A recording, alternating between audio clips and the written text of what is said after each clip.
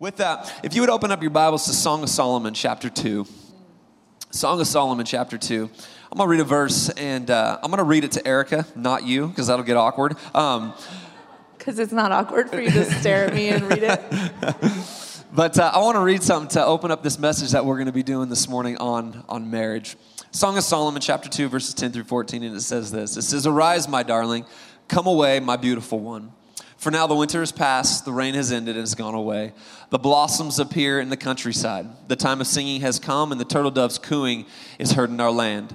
The fig tree ripens its figs. The blossoming vines give off their fragrance. Arise, my darling, come away, my beautiful one. My dove, in the clefts of the rock, in the crevices of the cliff. Let me see your face, let me hear your voice, for your voice is sweet, and your face is lovely."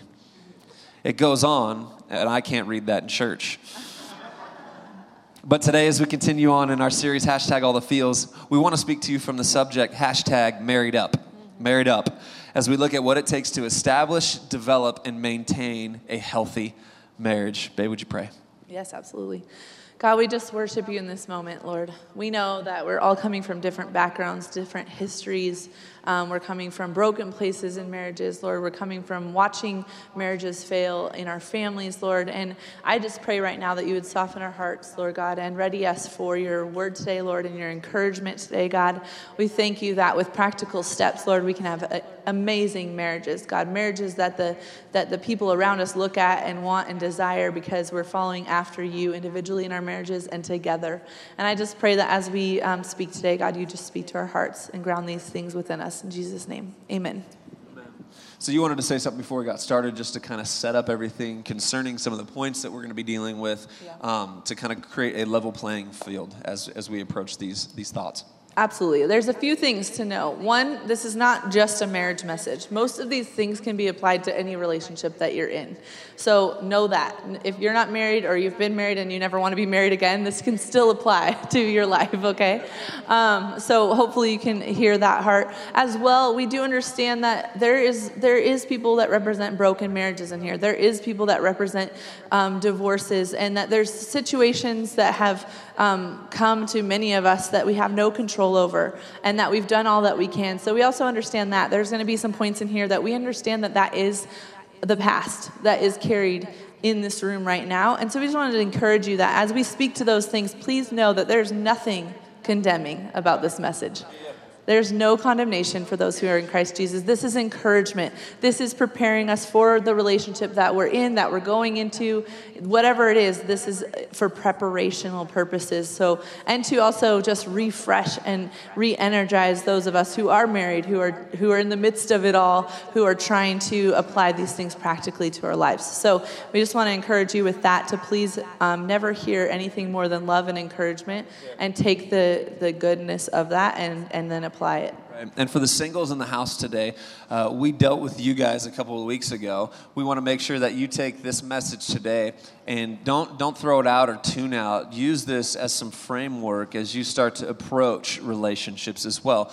And we do want to say we understand that it takes two to tango in this reality. And these points do, if we're honest, they come from two people who are committed to this marriage and who are committed to making these things work. And so we understand that is some of the overtone. And so I know there's all kinds of situations and circumstances represented in the room today, depending on where you're at in life. But we want to say as a qualifier that these points that we're about to give you today are coming from the idea that there's two people in a relationship that want to focus on these things. Does that work?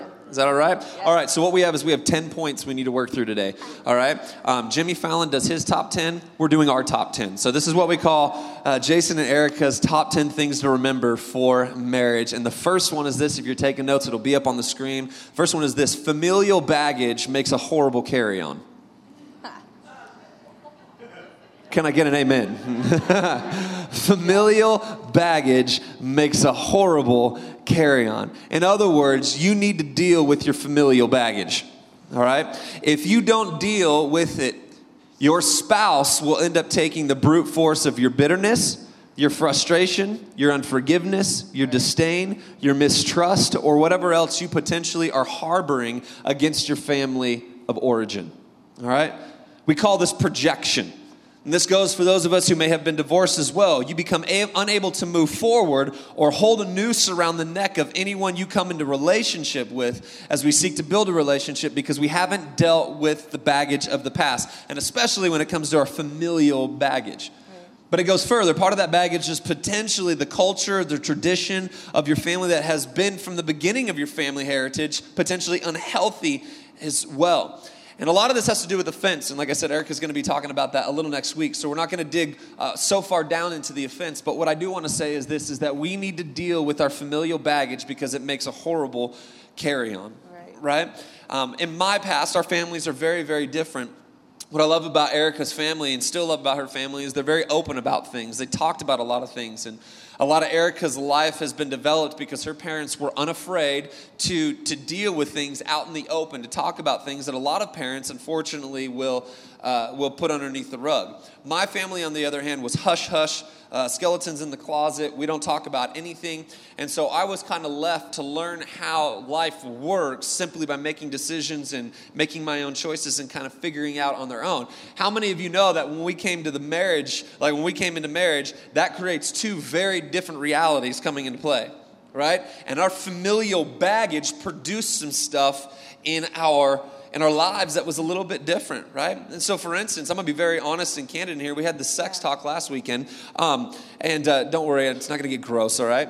But when it came to intimacy and everything like that, because how my family handled intimacy in a very unhealthy way, it showed up in our marriage when we talked about things, we had to negotiate through things, we had to figure things out as a newly married couple. It was weird and it was hard. Why? Because I had some familial baggage.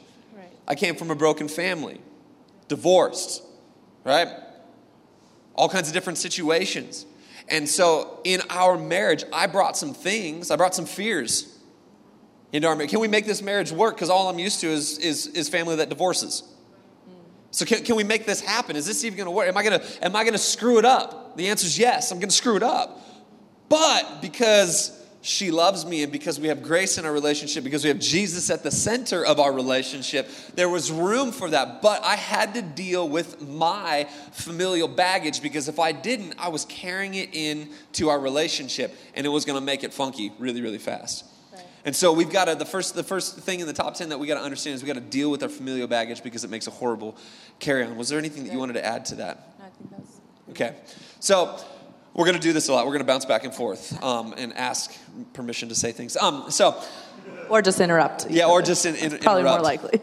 But actually, I wanted you to say something. We talked about it in the car yesterday about some of the things from your past that could have potentially been baggage, but that you dealt with it in a healthy way, and so it didn't end up rearing its head. Well, I've shared this a little bit before, but when I was a child, I was a victim of molestation. So as a child, I didn't ever carry that idea of victim. And I think part of that, unfortunately, was like peeled away this week. I thought I was over it, and it was revealed that I wasn't. But there's just some things that still linger, I guess, that I didn't realize. But at the same time, I didn't carry that mentality of victim, which could have led to a lot of discomfort in our marriage, a lot of not trusting, and a lot of that. Instead, I believe that God healed me, and He did in so many ways of that place and that space. So even, your history in whatever it is, whatever hurt and whatever pain, your history can play a huge role in how well your marriage does.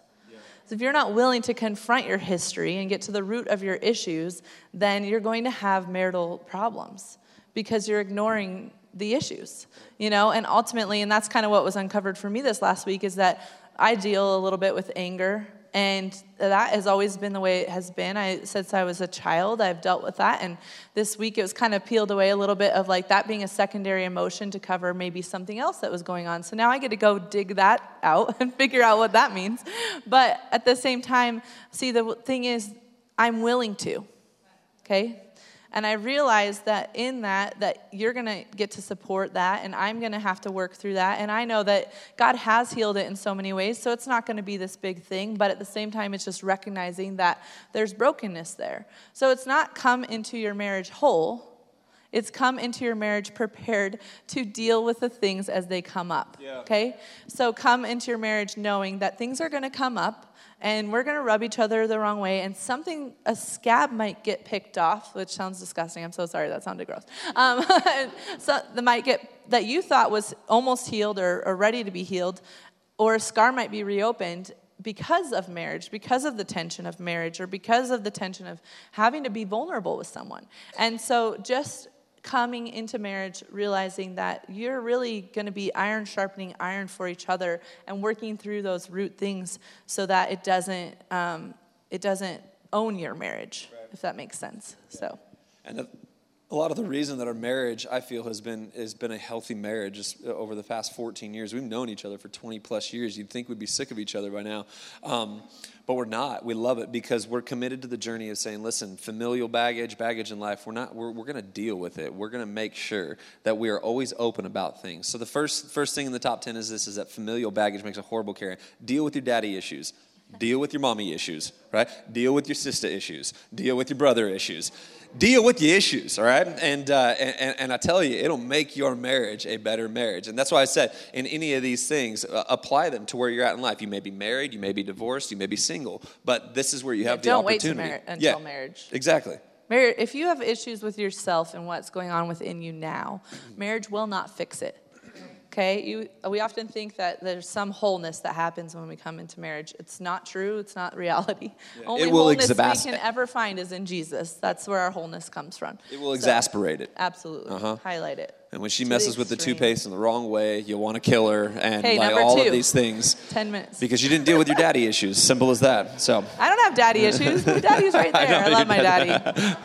I don't have daddy issues. Just clarifying. Number 2. Neither do I. Number 2. Number 2. Number 2. Decide that divorce is not an option. We got to decide that divorce is not an option. Back doors and B options never allow for forward movement. Resolving conflict cannot happen when you have a back door, right? Forgiveness can't happen when there are back doors, right? When all the doors are locked, you got to resolve your stuff. When you're saying, no, we're going to force integration here, like we were in this car for 16 hours with our family. Like, I'm surprised we're all still alive. But at the end of the day, I was actually thinking about it this morning. I dealt with my daughter in a way that has been challenging lately. And I thought to myself, I was like, you know what? This is actually it's been really cool being with them as much as we have, because there's some stuff that we're just having to work out because we're in close quarters. Why? Because it's not an option to abandon ship. Right? It's not an option to get out of the car in Twin Falls, Idaho, and not go with the rest of them. Right? It's not an option. We have to decide that divorce is not an option. Back doors, here's the truth that we all need to write this down if you're taking notes. Back doors reveal our desire for easy. If you have a B option, if you have a get out of Dodge card, all it's simply doing is revealing our desire for easy. Taking a way out is easy. Moving forward takes bravery, strength, resolve, and faith. And that's in any conflict, in any relationship. And we don't like conflict. That we do not, as a generation, like conflict. Not that we should love it or anything, but we should be willing to encounter it. We should be knowing that it betters our relationships and strengthens our relationships. And again, there are moments where divorce is... We've had to walk through marriages that have had to go through divorce because there's major unhealth or abuse or whatever. So please don't hear what's not being said, okay? Right. We're talking about healthy people in a marriage and saying that. So, and can I say this in a generation? We have many divorcees in our church, and I want to go on record as saying this. Divorce is not the unpardonable sin. Can we just put that out there? And I know for some of you that's going to rock your theology a little bit because we've come to this place. But the funny thing is that we will apply grace to some things and we won't apply grace to other things. We'll pick and choose where we apply grace. And who are we to figure out where grace has greater application or less application? It is not the unpardonable sin. Is it God's plan and hope for your life? Well, no, absolutely not.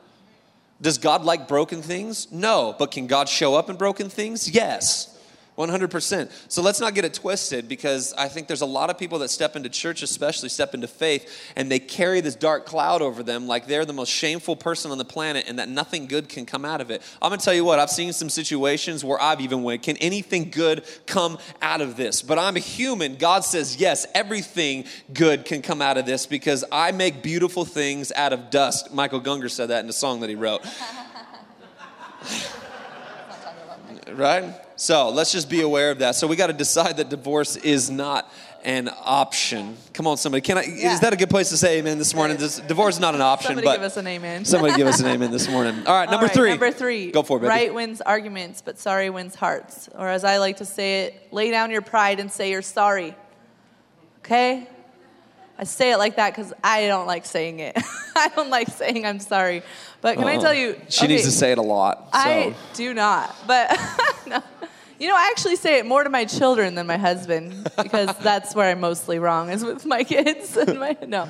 But it's just this reality, and I do want to speak to being parents as well, because it's the reality that oftentimes it just hurts to say you're sorry. And sometimes saying sorry, you're saying it and you know you weren't wrong, but you're saying it to heal, right? Because for whatever reason your spouse thought you were, okay? And the reality is that a lot of us, we're working through our feelings and we're trying to say like, this is what I felt, and well, I'm not trying to put that out there. Well, just say you're sorry and move on. Just say, you know what, I didn't mean it to come across that way, or I'm sorry. The other day I had to do it, you know. I was upset. We were in the car again with kids, and I was just like this with them, and then I was like this with him. It had nothing to do with him. And I wanted to just be mad at him because I could take it out on him, and he's not going to run away, you know, or cry, you know. So I had to be like, okay, I'm sorry, that wasn't about you. But it took a lot of effort to do that. To like, see, I know the dysfunction in me. I know the brokenness in me. I know the things that are a struggle for me. But I also know if I'm real with myself, there are many moments where I do need to say, I'm sorry, and just lay down my pride. So I want to encourage us to be the kind of people that just apologize, that just say, you know, I'm sorry I hurt you, even if I don't understand why, you know? And, yeah. Have you ever seen the movies where, like, they're mad at each other, and they're, like, arguing and they're fighting, and then all of a sudden, like, he just swoops in for a kiss, right? That's total lie. That never happens. Ever, right? But it goes through my mind in certain moments where I'm like, if I just started to, like, make out with her face, would we end this argument? I'd like, come on. Some of you are like, is this church? Yes, it's church. We got to talk about these things, all right? And I don't do it because she would punch me, but at the end of the day, I've come to realize this, that sorry in the middle of it is exactly like that kiss. If you can just stop and say, whoa, you know what? I'm sorry. All of a sudden, walls come down. All of a sudden, there's this harmony that starts to come out of it. And what I've realized is that when we say sorry in the midst of something, God's presence and grace saturate it. Right, because God cannot operate where there's a wall of pride. Okay, some of us need to write that down, because we think that in our rightness, I'm right. God can work when I just prove that I'm right.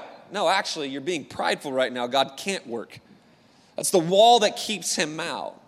And so some of our marriages are at each other, like we're so at each other, and it would be amazing if we'd both just say, I'm sorry. Because you know what? At the end of the day, being right creates sides. Being sorry creates harmony. Have you noticed that we live in a world right now where everyone's just trying to be right? What happens if somebody said, I was sorry? I'm sorry for saying that. Sorry for thinking that. I'm sorry for behaving that way. Sorry removes sides and allows us to come into the same room together. Right. And we've got to exercise our sorry. So the third thing that we need to understand is that right wins arguments for sure, but sorry wins hearts. Stop trying to be right all the time. Because you're not. Like, statistically speaking, you're not right all the time. You may believe you're right all the time, but you ain't right all the time. So just say sorry. Be sorry. Well, you don't understand. Be sorry. I don't have anything to be sorry about. Be sorry. You have something to be sorry about. Right? Just be sorry. Allow things to soften, because right wins arguments, but sorry wins hearts. Come on, Rashad, number four. Number four, the fourth one's this. Go, baby. Give each other room to change. I remember growing up, I I mean, you probably think I'm honest right now, like that I'm an honest person. But I used to be like, I would not hold back anything I thought. Way more honest. It was dangerous. Dangerous. So my sister always used this as an example because for the longest time, I would be getting better at this. I was working really hard. I'm like, trust me, you are not hearing everything I'm thinking, you know? And I would just get so frustrated because I would be trying to change, but then she'd bring that one thing back up, you know, or that thing. Remember when you used to do that, or now you're saying this because of that. And we do that all the time to each other. It's like, no, I really am trying to change. You're not acknowledging the 20 times I did do it right because of the one time I did the thing I've been doing for 20 years, but I haven't done for a year, you know? So giving each other that kind of room to change where you trust that each other is changing, that we're making an effort. Acknowledge the effort and don't just slide back into that dangerous place of history because, you know, the person messed up that one more time. There's got to be room for change instead of this idea that, well, as soon as you say you're going to change, you're never going to do that thing again. Anybody ever done that? I mean, come on. Right. I've said I'm going to change on certain things, and then the same day, I run into the same problem and end up in the same place, and I'm like, I thought I was doing better. I'm not. I'm still failing. So the reality is, though, we do get better as we continue to change. As it comes to light, we get better. I'm better now than I was before, but before was really, it took, you know, it was harder at first to change, but now it's more like natural. Does that make sense? So give each other room to change and see it in each other. Yeah. Come on, everybody shout time. Come on, everybody shout time. Time. It takes time to change, right? But have you noticed we don't want to give each other time to change? We want it right now. We want it right now, right? At the end of the day, I remember when we first stepped into the gym and I had a considerable amount of weight to lose. And we were talking to our coach about it and everything like that. And he had the same conversation with us. He's like, how long did it take you to get where you're at? And I was like, I mean, years. It was a good, solid 20 years of Krispy Kremes. Like, it was awesome. Right? And he says, here's the unfortunate part is that many people come into the gym and they want gone in 4 weeks what took 20 years to build. And the interesting thing is that when it comes to our marriages and our relationships and everything like that, we do the same exact thing. It took 20 years to form the thing that you don't like. It's going to take 20 years to continue to shape it. However, by God's grace, when we commit to it, what takes 20 years naturally, God can supernaturally impose, and it takes way less time. But it still takes time. Right. It still takes time. If you guys don't communicate well, and you've been not communicating well for 15 years, can I tell you it doesn't change overnight? Because how many of you agree with me, communication's hard? Right. It's hard. We're going to talk about that in a minute. But we got to understand that the great equalizer to change is time, and we've got to give each other time to change. Come on, everybody shout time. Come on, everybody shout time. Time, we got to give each other time to change. Number 5 is this. The 5th thing to remember, the 5th of the top 10 is this. Remember the chase. Remember the chase. We've got to continue to pursue each other no matter what the cost. Okay? Chasing each other will cost you. Deal with it and make the investment. It's amazing how many couples I have met that allow the cost to stop them from pursuing each other. And to be clear, I'm not just talking about finances. I'm not just talking about money. It's causing time, energy, effort, personal comfort. All of these are the cost of constant pursuit. I've literally met couples who say, we just don't have the money to pursue each other anymore. Wrong answer. You can figure something. Go to a park and have a peanut butter and jelly sandwich and stare in each other's eyes. I don't care what you need to do. But chase each other. That'll cost you $1.50 in bread and jelly, okay? That's all it costs you. What you're really saying is that the investment, the time, the energy, that's not worthwhile for you. Because it doesn't cost a lot to pursue each other, right? Sometimes simply pursuing each other is reminding each other that you're still in, like, I can still touch you.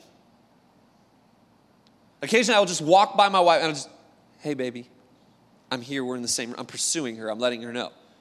And other times I'm grabbing her and cuddling with her and kissing her, and we're making our kids feel awkward because we do that in front of them, and we want them to understand these things. I'm pursuing her, but we'll have date nights. We'll do these things, and sometimes we'll spend money on pursuing each other, and other times we'll just talk for hours, and we'll have some of the best nights just sitting on our couch, pursuing each other. There is not an excuse to not invest in your relationship. We've got to constantly pursue each other. We've got to chase each other, All right? We got to go after each other and make sure, because what happens, actually, I'll let you speak to this. Yep. So the moment you stop pursuing each other is when you enter the danger zone. The reality is that if you've let down that chase, that it leads to complacency. The danger zone is a place of complacency. Complacency leads to temptation, and temptation can lead us to failure. So we have to be constantly in pursuit of each other. It's what you talked about last week, is that prayer for stirring up the desire within me for him, and vice versa. Lord, stir up that desire within me, that my eyes, that I see him, whatever that is. What does that mean to you? So making sure that you consistently stay in pursuit, that the conversations don't stop, that the being together doesn't stop, that the taking time for one another doesn't stop no matter how many children you have. Yeah. You know? Keep pursuing. No matter what you feel about yourself. Yesterday, and this has happened a bunch of times in our house, we got an 11-month-old, and she's crawling everywhere. She's not walking yet, soon. But I'll chase her. I'll get on all fours and I'll chase her. Like, I'll crawl around and I'm chasing her and everything like that. And she'll laugh and she'll try to get away from me, and then she'll stop. Maybe you've done this with a baby before. She'll stop and she'll turn around and she'll look, right? If I'm going to do it again, and then when she looks, I chase her again, and she thinks it's the most hilarious thing.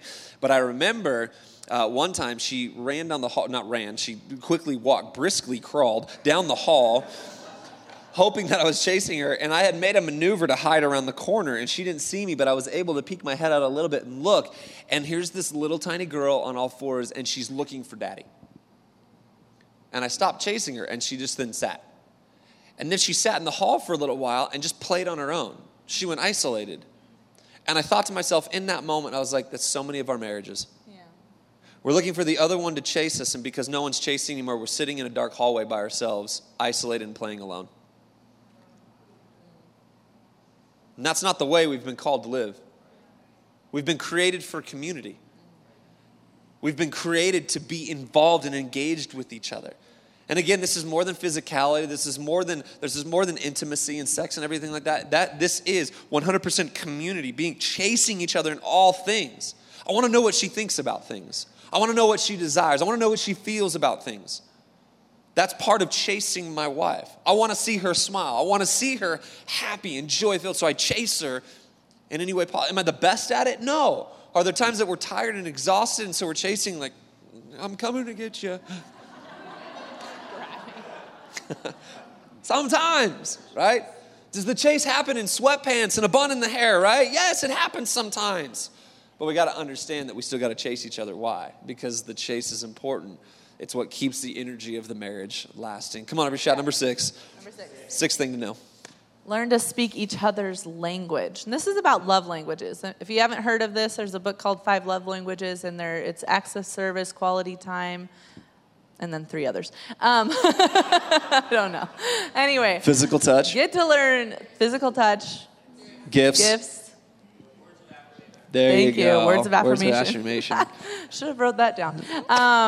Anyway, but there's 5 love languages, and oftentimes each of us carries a predominant one that is the thing that fills up our love cup whenever we are, from anyone, from a friend or a relative or a family member or in our marriage. And so, for me, it's acts of service. You want my attention, do the dishes. For real. Or give me a present. It's those 2. Either way, you're doing something for me. So it's learning that's how I feel most valued and most loved, is through you seeing the thing I see and then doing that thing for me. And so for you, it's words of affirmation, which again comes not easily to me. It's not my need. You could tell me all day I'm gorgeous, and I'm like, thanks. That doesn't do anything. It doesn't do anything for me. She's impenetrable. I'm impenetrable. You're gorgeous. Unless you do the dishes. Yeah. And then we're good. Yeah. But so, it's just learning each other's language. How does that person need to be filled up? Right. What are those things? And it's often not the way that you naturally do things. It's not that easy. God did not design us to be easy, apparently, because if it was easy and we both had words of affirmation, then we'd be good at it all day long. Most marriages, I don't know if I know anyone who has the same love language. Right. So that means I'm putting effort to doing something very unnatural to myself. It's easy for me to encourage others, but for me to just sit and encourage you, it takes time and effort and energy. Like literally, you wouldn't think so. It's just words, but it does. And the same for you in acts of service. It's like it's not natural. You see the garbage is full maybe, but I don't naturally just go and do something about it. But when you do, then it fills up my cup and vice versa. The problem that we run into as well is that we have a tendency to serve the other person through the love language that we value the most. And then when we do that, the other person gets frustrated at us and believes that we're being selfish, and it creates this weird debacle in the middle of our relationship. So we have to understand is that when we serve each other through the other person's love language, that's actually part of the chase, right? That's part of the chase. When I serve her through gifts and acts of service, she knows that I'm chasing her, right? She knows what Jason's doing when he's doing the dishes. She understands that, like, okay, he's trying to serve me in that way. When I buy her a gift, when I do those things, she understands that, okay, Jason's trying to engage here. And when she is affirming in her words, because I'm a words of affirmation guy, like I really don't care about anything else. But when she affirms me, it is the greatest thing on the planet. It's like it's awesome when she is using words of affirmation. And so that we got to understand, we got to learn to speak each other's language. Get good at trying to dial in to who she is and who he. How many of you would agree with me? We just get lazy sometimes. Yeah. Let's just be honest. Like, I got her. It's good.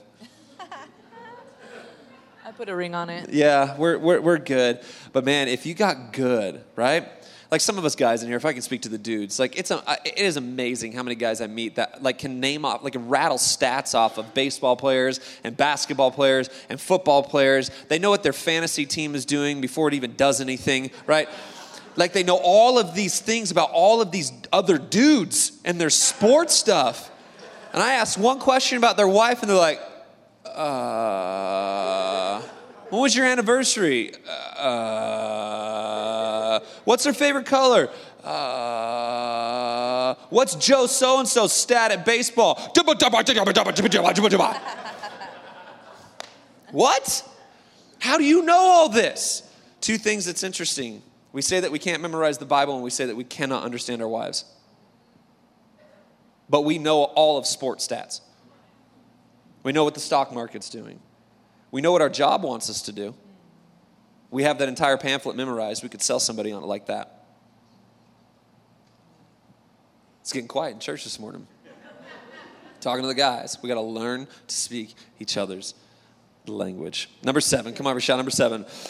7. We need to pursue God individually. This is vital. So many couples are trying to pursue God with each other. We've put this like romantic thing on it. But the problem is it's an impossibility if you're not able to pursue God individually, right? Singles, you need to hear this about marriage. This is something that you should be looking for in him or her before you ever become us. Right. Does this person pursue God individually? Listen, I want you to write this down if you're taking notes. Pursuit of God individually creates harmony corporately. Yep. Let's say that one more time. Pursuit of God individually creates harmony corporately. We have harmony in our marriage because we pursue God individually. She knows especially when we get into arguments, all right, when we disagree with each other, she knows and trusts that Jason is going to go to God on it. Why? Because she knows and trusts that I pursue him individually. She knows I have a relationship with him. She knows that I'm going to worship him. And in that, she trusts that maybe, just maybe, God might bring some conviction in my life and I deal with some things so that we can deal with our marriage because she trusts that I'm going to God individually. Where she no longer trusts whether I'm willing to work with her is when Jason stops going to God individually because she's like, if I can't talk to him, who's going to talk to him? Right.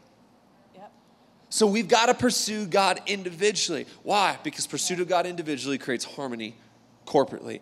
And then it creates the framework and the avenue to then pursue God together. Yeah. I know the things that we're trying to work out, the changes that we're both trying to make in our lives and in our relationship, I actually believe they're possible. Why? Because she pursues God individually. I told her yesterday, she loves reading like novels and stuff that takes her off into La La Land because we have to focus all the time, where I do not. at all. I could care less, right? It's not enjoyable at all. But like leadership books and like thinking books and things like that, I love them. I read them. So she's been reading a lot more of them. And I literally said to her yesterday, I was like, there's some books. She got another book in Amazon while we're gone. And I was like, baby, I'm so proud of you that you're reading books like this and getting all smart. Like, it's awesome. Right? She is smart. Because I already am smart. I don't She's so have smart. to read those books. Yes, exactly. That's the thing. But what is she doing?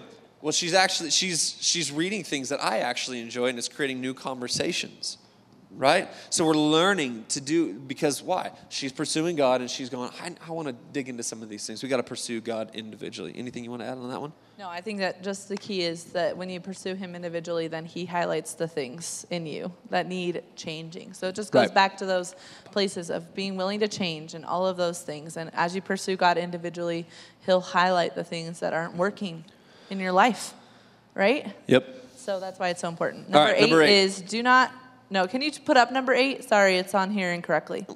Kids are a part of of not a distraction to or from the journey.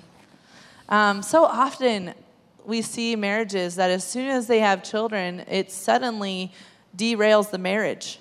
It's all about the children, all about the children, all about the children. And the reality is that each of us as individuals have gifts and calls on our lives to do things for the kingdom of God.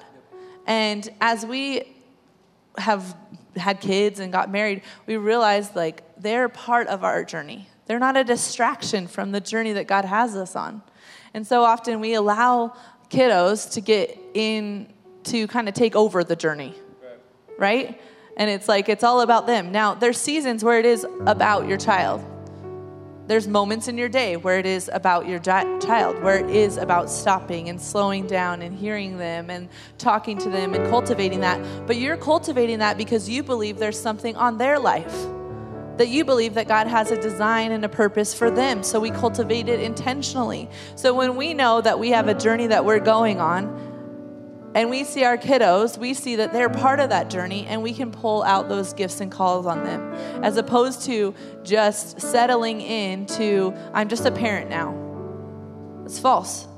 You're not just a parent. You're a friend. You're a father. You're a mother. You're a parent. You're a sister. You're a brother. You're a coworker. You're an influencer. Whatever it is.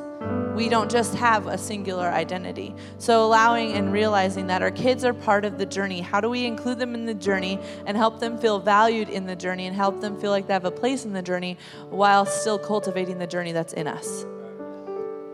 It's awesome. And we want to try to spend more time on this, but for the sake of time, we'll just kind of leave it there. We just got to understand that kids are an addition to the journey, not a derailment. Right? They're an addition to. They're little joys to have along the way of the journey. But your call, your purpose doesn't leave you when you have kids. And your marriage doesn't stop when you have kids. I think that's the danger too, is you forget those last 8 things all of a sudden. Yeah. We stop pursuing because we're busy and we're tired and we have kids nagging on us all day long. I know. I want to. I just want to go to bed. I don't want anyone to want anything else from me. I just want to go to sleep. But it doesn't stop. Our marriage doesn't stop because we have kids.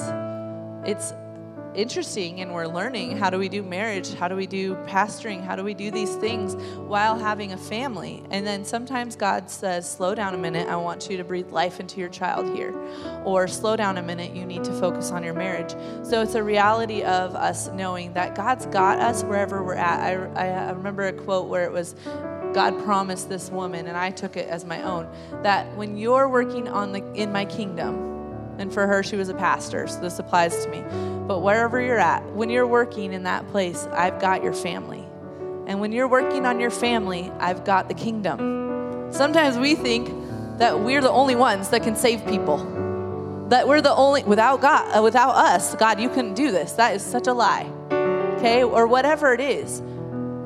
He can do anything with or without us. We get to be on the journey with him. We get to be invited to be a part of it. So just realizing that you just got to slow down, take moments, realize the ebb and flow of your life, and also realize that kids shouldn't distract from your marriage to the point where you don't know each other when they leave you, because they leave you. That's the point. You're supposed to raise adults who actually leave your home. right? And so they're going to leave, and then you're left with nothing. You don't know each other anymore. It's such a dangerous thing, and I've seen it over and over again, and I see it in young couples and young families where it's like, so when was your last date night? And they're like, we can't do that. Well, that's not true. That's a lie of the enemy, and I think it's a quick way to divide marriages, so. Absolutely. Is that good? You get something out of that? All right. Number 9, we got to move quick, really fast. Number 9, you got to understand that communication is more than talking. Communication is more than talking. It is talking and it's listening. We teach this in pre-marriage counseling that so many times, and you've all done this, I've done this, we've all done this, right? When someone's communicating, you're not listening, you're coming up with your way to argue it. You know what I'm saying? I call it defensive listening. They're communicating something. You're not hearing what it is that they're saying. You're creating the argument. You're creating the excuse. You're already working in your head how you are going to rebut whatever it is or communicate back to them. That is not communication. Communication is talking and active listening. Being able to say, I hear that you're saying this, this, and this before I even come up with any one thing that I want to say back to her. So we got to understand that communication is more than talking. To the couples in here, with all of us in here, we got to get good at listening. Come on, somebody say, I got to learn to listen. Come on, I got to learn to listen to what somebody is saying. And we learn how to listen when we lean into them and we smile and we're like, okay, I hear this. Okay. Ooh, that's good. Amen, right? Say whatever you need to do to let them know that you're listening. Don't think about the laundry list or the store that you got to get to. Like, don't stop. Talk and listen. Listen and talk. Why? Because communication is more than talking. And the last one is this. Come on, everybody shout number 10. Number 10, the last thing that you need to understand is this, is that great marriages are cultivated. They are not canned. Great marriages are not cultivated, are cultivated, not canned. In other words, stop desiring what's over there or on Facebook or on Instagram. Stop desiring what they have and wishing you could have the same thing, and start developing what is right in front of you. Right? Because if we spend as much time working on our relationships as we did desiring that they were different, our relationships would actually be different. And so often we want good now as if marriage is this canned product that you pick off a shelf. The truth is, it's not a canned product. It's a garden that is to be cultivated. You got to work in it. You got to get on your hands and knees and you got to pick weeds out of that thing. I hate gardening. Seriously, for those of you who love gardening, God bless you. We'll give you Glad that the Lord created you. But the bottom line is I hate getting in the garden on my knees and digging out weeds and making sure this plant and watering it and doing the thing. A garden is hard work. And I think marriage, though, is like a garden. It really is. You gotta dig in the weeds. You gotta get things out. You gotta make sure that the right things are applied. You gotta make sure that you water. You gotta make sure that it's getting sunlight. You gotta make sure it's doing all of these things. Why? Because marriage is not a canned product. It's a cultivated garden. And so many of us don't have the marriages that we want simply because we're unwilling to get out in the garden and cultivate it. Some of us today need to go home and start pulling some weeds. Some of us today need to get home and we've got to start pulling the rocks that are in our garden out. Why isn't this growing? Well, you got a gigantic rock of familial baggage sitting there. So no wonder it's not working. Great marriages are cultivated, not canned. And like we said at the beginning of this thing, at the outset of this thing, is that our heart for this message is not to shame anybody or condemn anybody or anything like that. Our heart for this message is to see no matter where you're at, whether you're single, whether you're dating, whether you're engaged, whether you're married 5 years, 10 years, 50 years, our heart is to see your marriage thrive, to be the beautiful garden that God called it to be, designed it to be the thing that we read in the beginning of Song of Solomon, where it's this grand adventure that both of you are on until death do us part. Marriage. It's a good thing. Come on, would you stand to your feet together this morning?